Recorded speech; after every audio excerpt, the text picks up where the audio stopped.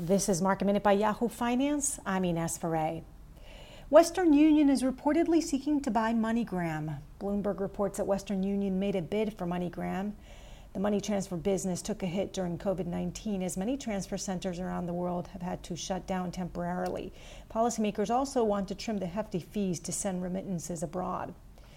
Dick's Sporting reported its quarterly results with same-store sales for the first quarter of 2020 decreasing 29.5%, driven by temporary store closures. E-commerce sales for the first quarter, though, increased 110% year over year, including new curbside contactless delivery.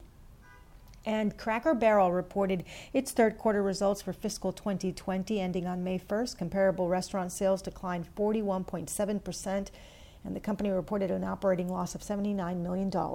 For more Market Minute news, head to yahoofinance.com.